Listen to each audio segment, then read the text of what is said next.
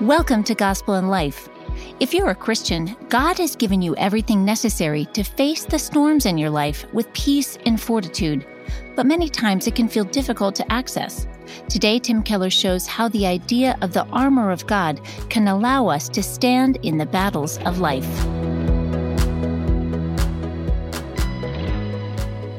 Stand firm then, with a belt of truth buckled around your waist, with a breastplate of righteousness in place, with your feet fitted with the readiness that comes from the gospel of peace.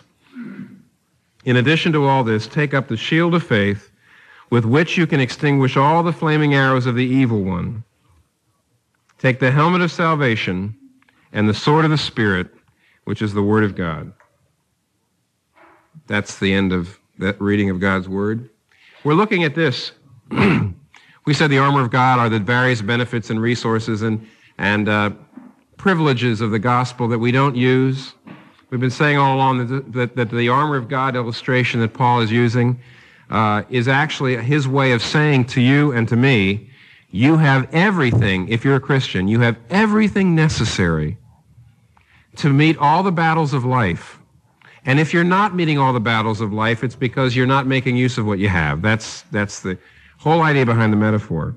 And last night we began to talk, and tonight I think we can finish up this particular part of the armor that says, in addition to all this, take up the shield of faith with which you can extinguish all the flaming arrows of the evil one. Now, three principles here. Started in on a few of them. As usual, I got a lot of questions about them. And let me lay out the three things that this teaches. First of all, it teaches that God lets Satan, that's the evil one, God lets Satan send us fiery trials, troubles, and suffering. The second thing, he lets this happen, and then we have to deal with that. That's clearly the teaching here. Why does God let that happen? Then secondly, the other thing that we learn here, and I'll get to it in a sec, is that trials ordinarily come, let me see if I can read it better, that we should expect fiery trials, especially when we're about to do something great for God. In other words, you don't, as we said before, these fiery arrows do not come all during the battle. When do the fiery arrows come? Right when you've decided to storm the stronghold of the enemy. And therefore, the things that are being spoken of here, which we're going to get to, the principle is, the more you try to get your life together, the more you decide to deal with a bad habit, the more firm you are, the more ready you are to do something for God and get your life together, the more likely you are to find fiery arrows coming at you. And that's the reason that Paul says in Romans 7, when I most want to do right, evil lies close at hand. He says that in Romans 7. Okay, you want to have trouble? Try to obey. That's the second principle. The third principle is actually that faith is not a passive thing. That faith is something that you use. It's not a passive trait. It's not something that happens to you. It's not something that some people have and some people don't. But rather, it's something you can pick up and use. It's an active thing. So those are the three principles. And you get them all from this verse. I'll show you. First, don't forget, we said God allows Satan to throw fiery trials at us. We said that Paul is talking about the shield, and a Roman soldier's shield was not the little shield for hand-to-hand combat that you've probably seen in the cartoons or on TV or something like that. Instead, the Roman soldier's shield was a door, basically. It was almost the size of the soldier himself, and it was used only for the time in the battle in which the Roman legion was actually storming the city of the enemy. That was the place where the battle hung in the balance. And as you do probably realize that even though there's been a lot of battling going on, that's when the battle gets fiercest. And the reason they have to have the shield over their head is because you're much more vulnerable when you're trying to scale a wall. Why? Because not only are flaming arrows thrown down, but in some cases, just whole huge buckets of molten lead were poured on you. I mean, no matter how great you are, no matter how strong you are, no matter how good you are with a sword at a time like that, that's a very, very difficult thing to deal with. It doesn't matter how fast you are, and it really doesn't matter My wife, for example, is able to pick up hot things in a way that I cannot. I'm not sure if that's a gender difference or not. I can't figure that out. She walks over with a cup of tea like this. Here, dear. She's holding it, So I'm completely misled, and I pick it up and I drop it. So how did you do that? And this is different. Molten lead. It doesn't matter how fast you are. It doesn't matter how tough you are. You've got to have a shield at that time. You're in your most vulnerable position. And the reason that you have molten lead being poured on you and fiery arrows is to try to get you in such alarm, in such confusion, in such pain and agony that you forget what you were doing. And you forget direction, and you run in the other way. Now, the first teaching here is clearly that it is at those times of crisis, there are times in which the evil one is allowed to throw fiery trials at us. We said last week that this word fire is usually used in the New Testament to refer to trials, suffering.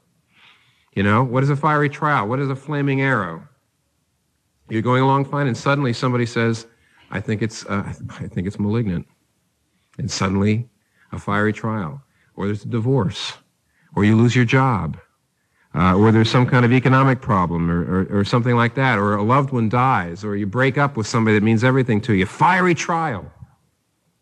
A fiery trial is something not just sort of the regular anxieties and the run-of-the-mill sort of troubles and knocks and aches and pains and all that.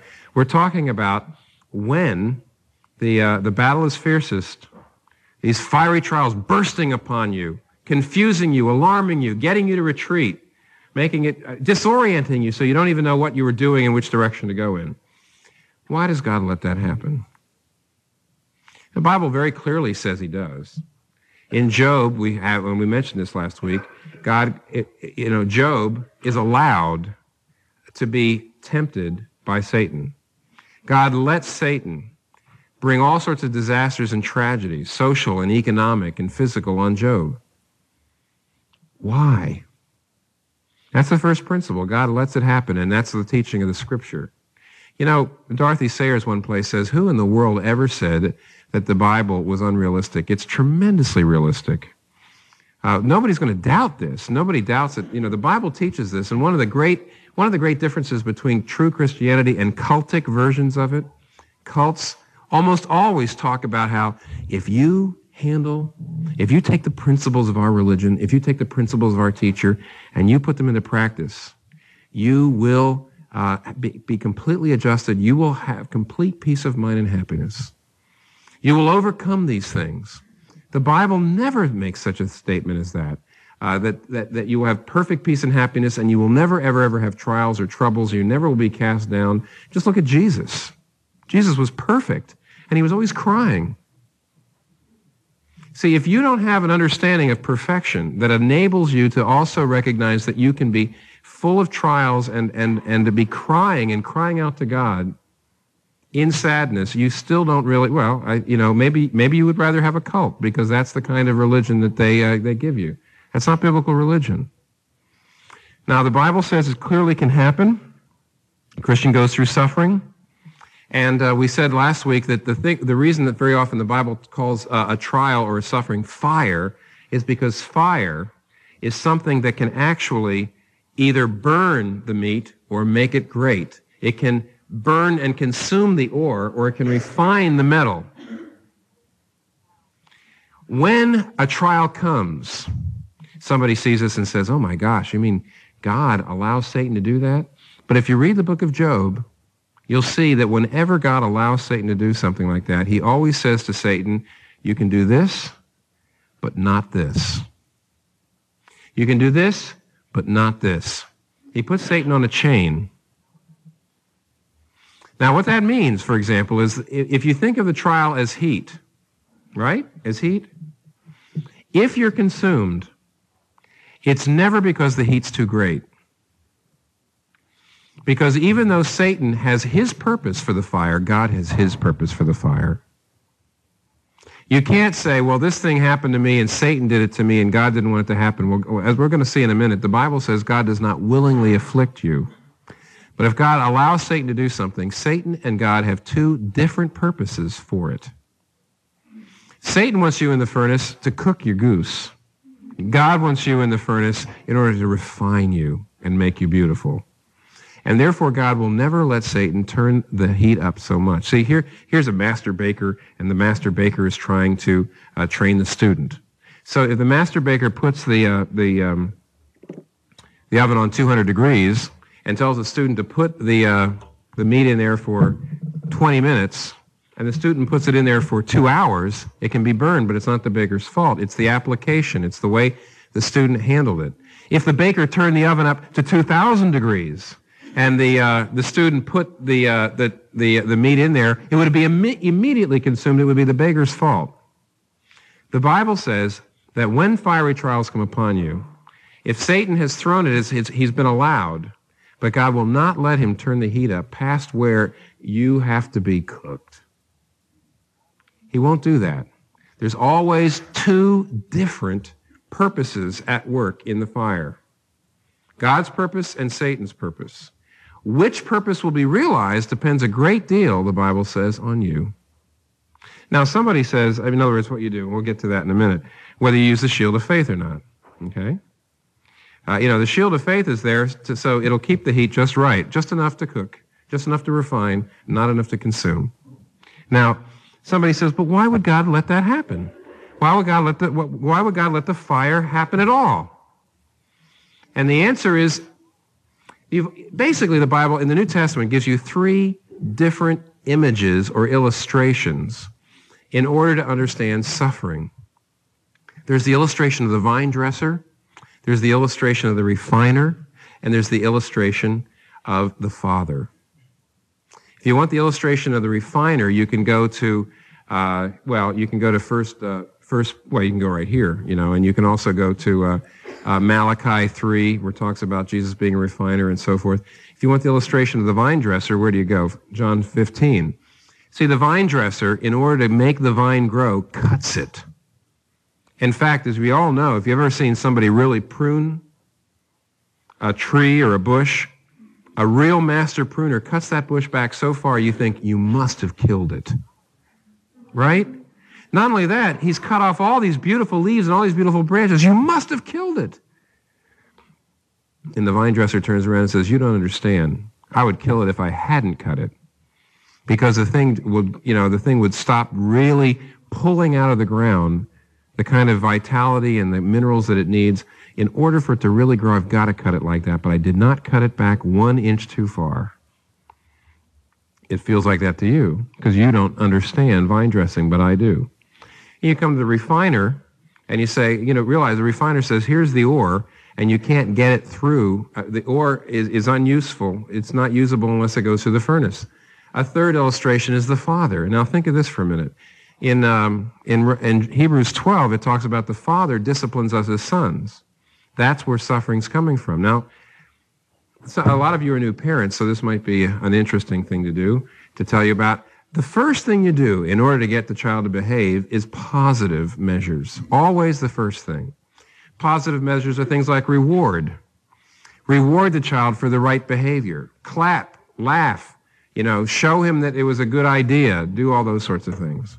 Another positive measure is what's called guided obedience. Guided obedience means instead of saying no, the best thing to do with a little kid very often is to pick him up and help him do it right. Just guide him. Just say, no, this is how we do it. You move him along. Another positive approach is to appeal to the child and talk to the child. But there has never been an adult in the history of the world that's been able to bring a child to maturity with only positive measures. No way. Sometimes they've got to be negative. And the thing you must remember is from the child's perspective, the child cannot possibly, I should say it this way, the child can't possibly understand your negative measures in the proper perspective. I mean, this is a perfect example. You see this actually happening where we live all the time. Here's a child, he's 7 years old, and he has made the best friend of his life, and he absolutely loves this playmate. But one of his parents has just gotten a career promotion that is so incredibly good for the family and for the parent, not only financially, but personally and socially and professionally in every way. And they have to move to another city. What do? Are there any parents in their right minds who would say, my child loves this playmate so much we can't move?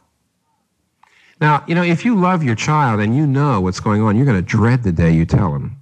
And you're going to dread the day you leave. And a good parent does not willingly afflict his child. There is nothing like watching the child cry and say, I don't believe you've done this to me. This is the greatest friend I've ever had. This is my whole life. And you see, do you think a 7-year-old is going to ever be able to understand a career move?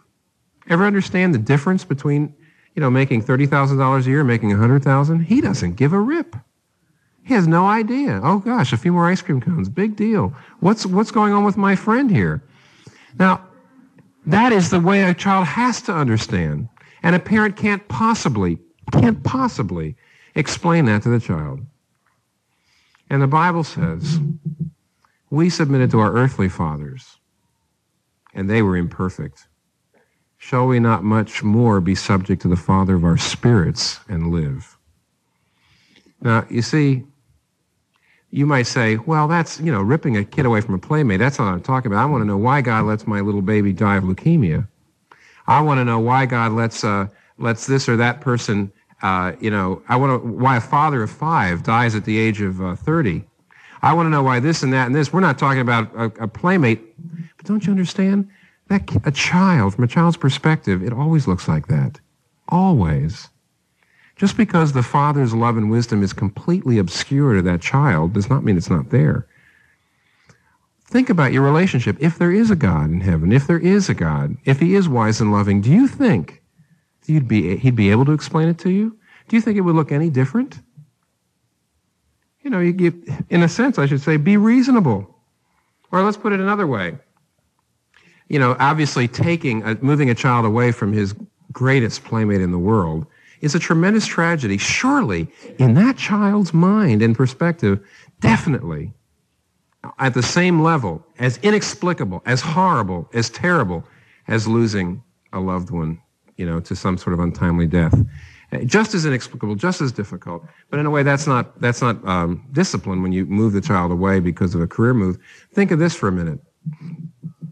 Whenever you discipline is always a controlled form of suffering.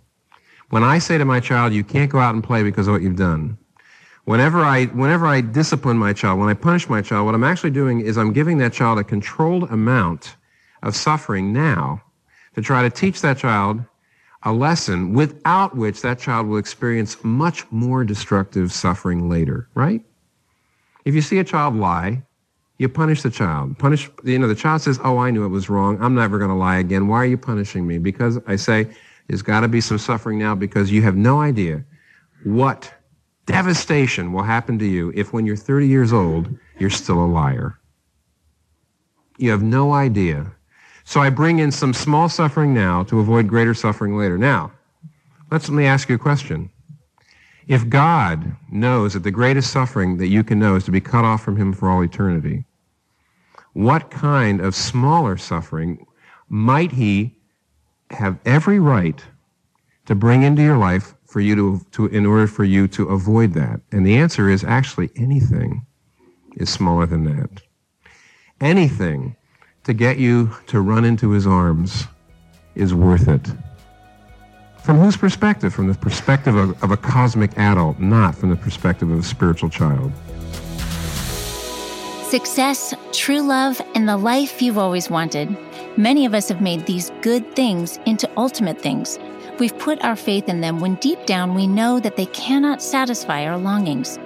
The truth is that we've made lesser gods of good things, gods that can't give us what we really need. In his book, Counterfeit Gods, Dr. Keller shows us how a proper understanding of the Bible reveals the truth about societal ideals and our own hearts, and that there is only one God who can wholly satisfy our desires. Dr. Keller's book is our thank you for your gift to help Gospel in Life share the power of the gospel. So request your copy of Counterfeit Gods at gospelinlife.com/give. That's gospelinlife.com/give. Now, here's Dr. Keller with the remainder of today's teaching. That's the reason why he lets the flaming arrows come in. That's the reason why he cuts back the vine. That's the reason why he refines. That's the reason why he disciplines.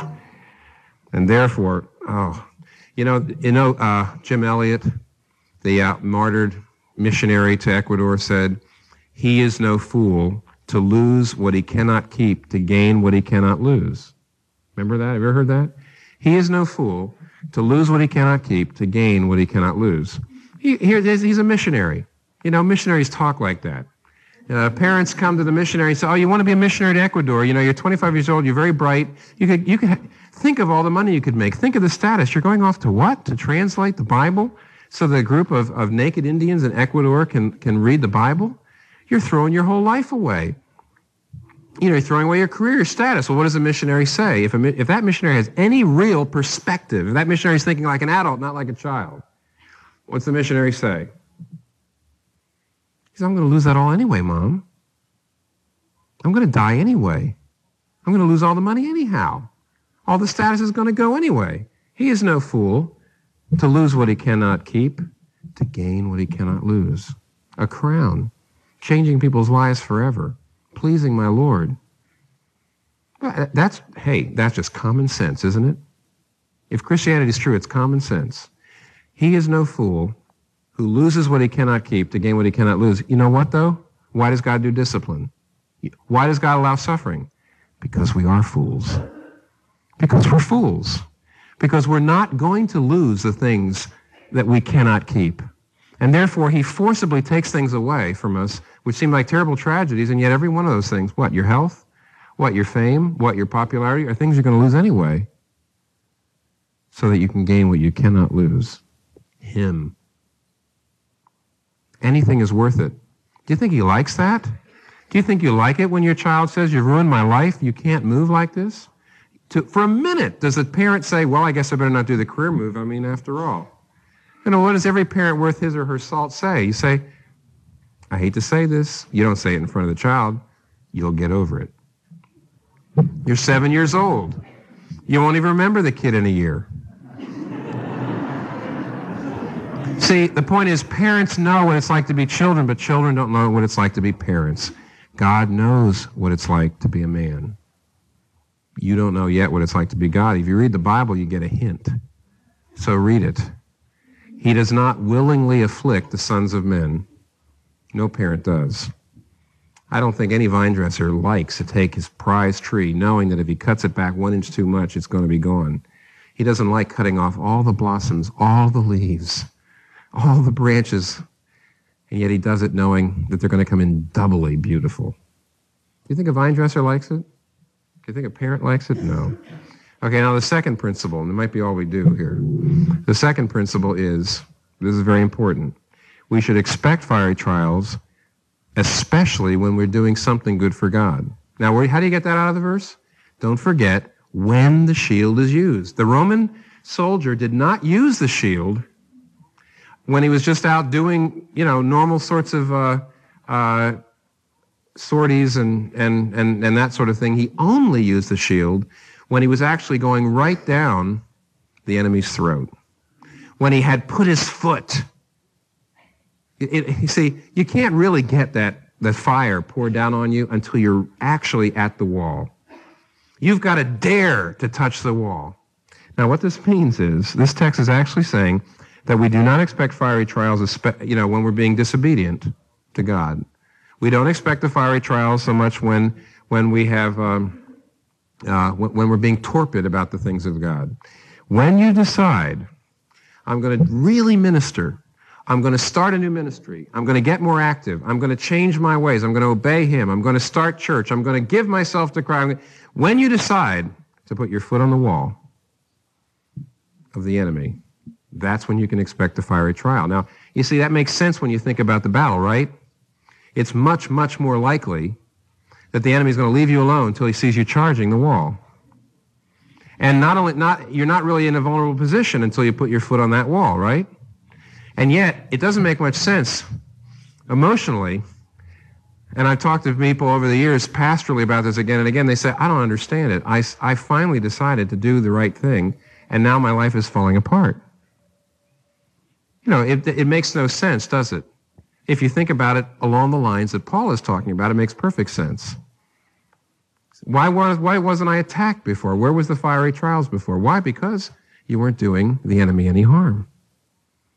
You were a pawn. You were playing right along. Why should he bother you? Why should the forces of darkness bother you? Now so, for example, Mark chapter 1, verse 9 to 11, we're told that Jesus Christ began his ministry. He came out. He was publicly baptized. He was commissioned to be a minister. And at that moment, we're told the Holy Spirit descended like a dove on him, and he heard a voice out of heaven from the Father saying, "This is my beloved Son in whom I'm well pleased." Now, we know that Jesus already had the Holy Spirit, and therefore, what could this mean? The only thing it could mean, it was God giving him an especially high, powerful experience of his love and of power. Immediately after this high point of his life, he decides to be a minister. He's moving out into public ministry, and he's just had this incredible experience of God's love. Immediately after that, we're told what? Verse 12, 13, and 14. And the Spirit sent him into the desert. And he was there 40 days, tempted by Satan. He was with the wild beasts, but the angels attended him. Now here what we have is, Jesus Christ has the highest experience of his life, and immediately he's assaulted with fiery trials. He's tempted. He's assailed with doubts. He's assailed with all sorts of temptations. His mind is clouded. And not only that, one of the most interesting things is Mark, Mark and Matthew, Mark and Luke all talk about Jesus being tempted in the wilderness right after this high experience. This is typical, I tell you. We should expect it. But, Mark is the only one that says he was with the wild beasts. You don't see that in Matthew, you don't see that in Luke. And you know why, probably? Mark was written to Roman Christians who were being persecuted, who were being sent to the lions all the time. And this was Mark's way of saying, because you dared to put your foot on the wall of the enemy, you're with the wild beasts. You're walking in there and you're being torn up. There is not a single fiery trial that can come upon you that Jesus Christ himself has not had. None of these things are alien to him. He was with the wild beasts too. He was misrepresented like you. He has been betrayed like you. He knows all of it. Because you see, as soon as he had his highest experience of God's power and love, he was immediately assaulted. It's normal. Now, the two kinds of people that need to realize this, first of all, new Christians need to hear this. It is natural and it's normal when you first give yourself to Christ to experience exactly what Jesus experienced. And then it's also just as normal to have a post-conversion letdown. To have some kind of trial come upon you, and you're really amazed because not only do you find that very often you feel very far away from God because there has actually been, you've been whatever the trouble or trial that's come into your life, it's disrupted your prayer life, it's disrupted your routines, and as a result, you're not walking with him. But not only that, you say, the logic escapes me. Why, when I've just finally decided to get my life together and give my life to him, would this happen? I've never had a problem like this before. What's happening? It makes sense, does it not? It's a fiery trial. It's a compliment.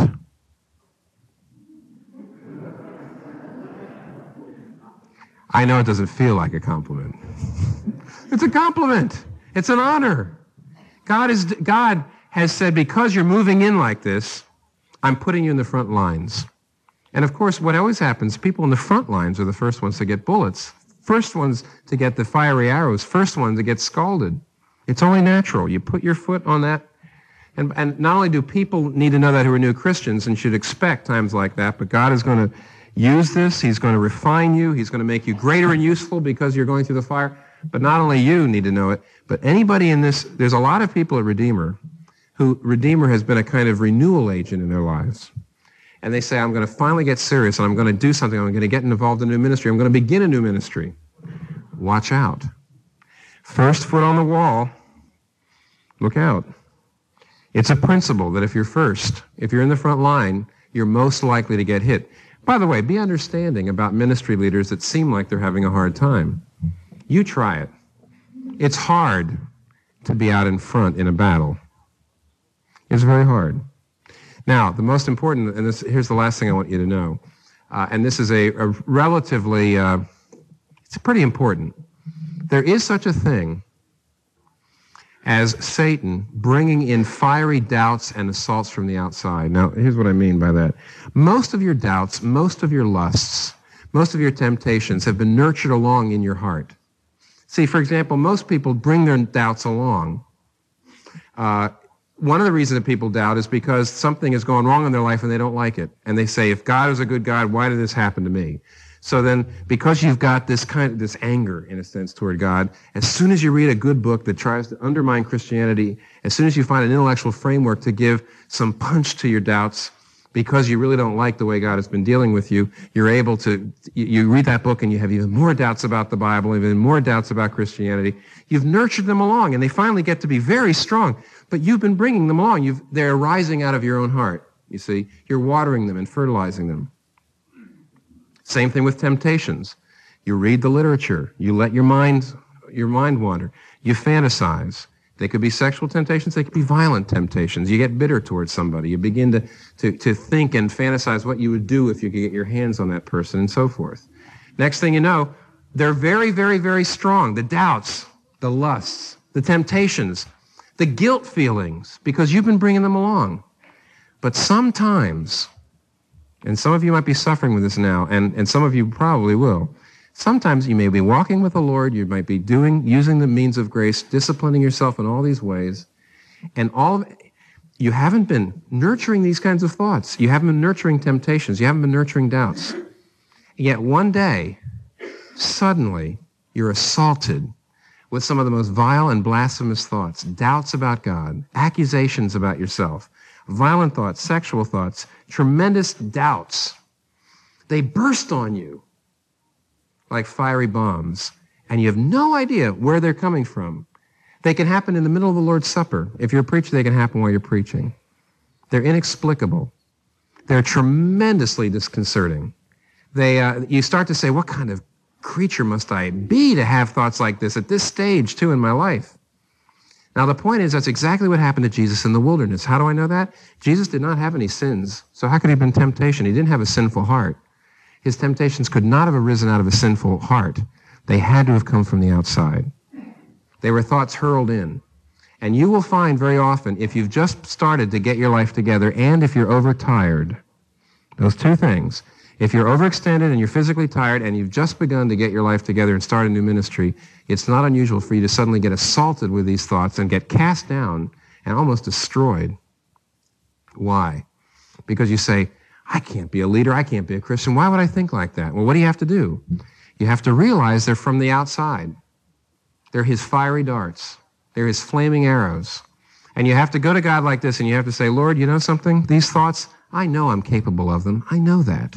I know my heart can manufacture them. But when my heart does manufacture them, I've usually brought them along. They've arisen out of my heart, but these have not. When I bring along my temptations and my doubts, they're sweet to me. I like them. They're poison, but they're sweet poison. But I hate these things. They're repulsive to me. They're from the outside. I eschew them. I reject them. And I ask you to protect me from them. And I take this opportunity to remind myself that I'm not saved by the purity of my heart, but by the righteousness of Jesus Christ. That's how you resist those things. One of the old Puritans put it this way. The fiery darts, Satan putting a stream of blasphemous thoughts in the mind and heart, which can especially happen to overtired Christian workers. One Puritan put it this way. He said, one of Satan's devices is to leave his brats at the door and try to get you to believe that you fathered them. You have to look at those thoughts and say, I'm capable of these thoughts, but they're not from me. They're from the evil one, and I turn away from it. The second principle is expect when you've decided to do things for God. Expect. Don't be upset. Don't be mad. Don't think it's illogical to find fiery trials coming. And the last thing, which we have to stop now, but the last thing maybe we can get back to later. You know what the shield of faith is? Faith is looking. Faith is looking. The Bible says we walk by faith, not by sight. That means we see him who is unseen. Faith is looking at God instead of at the trial. Faith is remembering God. And we really don't have much time to go into it beyond that. But see, for example, do you remember there's two things that happened in Dothan, and I don't mean Dothan, Alabama, but Dothan in the Bible. Years ago, there was when Dothan was a city, and Elisha and his servant, Elisha the prophet and his servant, were in the city, and it was surrounded by the Assyrians. And Elisha and the servant was scared to death. And he comes to Elisha and says, Elisha, I think we're goners. I think, we're outnumbered 15-1. We're going to be killed by the Assyrians. And Elisha said, oh, if only your eyes could be open to the truth. And he prayed that the servant's eyes would be open, and he saw, the servant's eyes were open, and he saw around the Assyrians millions and zillions of chariots of fire, angels, God's hosts, the Lord of hosts, ready to come and smite the Assyrians. See, Elisha said, you're not seeing the power of God. Do you know that years before that in Dothan, years before that, when there wasn't a city there, Joseph was put into a pit by his brothers to be sold into slavery. And down at the bottom of that pit, Joseph probably prayed and prayed and prayed and said, oh Lord, you've got to deliver me. You've got to get me out of here. And what happened? He was sold into slavery. But he was sold into slavery in order to become the prime minister of Egypt and to save his parents and to save his people and to save Egypt. The point is that God was just as present. The chariots of fire were there, only they didn't operate as quickly as we wanted. God was just as real to him. He was just as present to him. See, the point is faith is being able to see the God of power, the God of wisdom, see God as a vine dresser, see God as a father, see God as a refiner. Faith is seeing what may not be apparent. Oh, may God, by his Spirit, especially those of you who right now are going through fiery trials, may he open your eyes to see the chariots of fire around you. Faith is bringing to bear the reality of who God is on your situation. Looking at God, not looking at yourself, looking at him and reminding yourself of who he is. That's the shield of faith. May God show you what surrounds you. It's his chariots. It's his love. It's his vine-dressing skill. It's his fatherly care. Let's pray. Now, Father, all we ask as we close is that you would enable us to handle the fiery trials that come upon us with the shield of faith. All of us have need of that. We either need it tonight, we'll need it next week, maybe we will need it soon. And we pray that you'd help us to apply this truth to our hearts through the work of your Spirit. It's in Jesus' name we pray.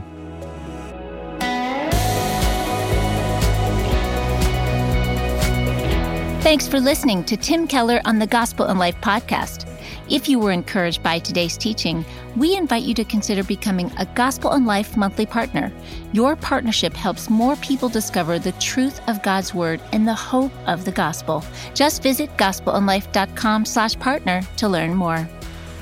This month's sermons were recorded in 1992. The sermons and talks you hear on the Gospel in Life podcast were preached from 1989 to 2017 while Dr. Keller was senior pastor at Redeemer Presbyterian Church.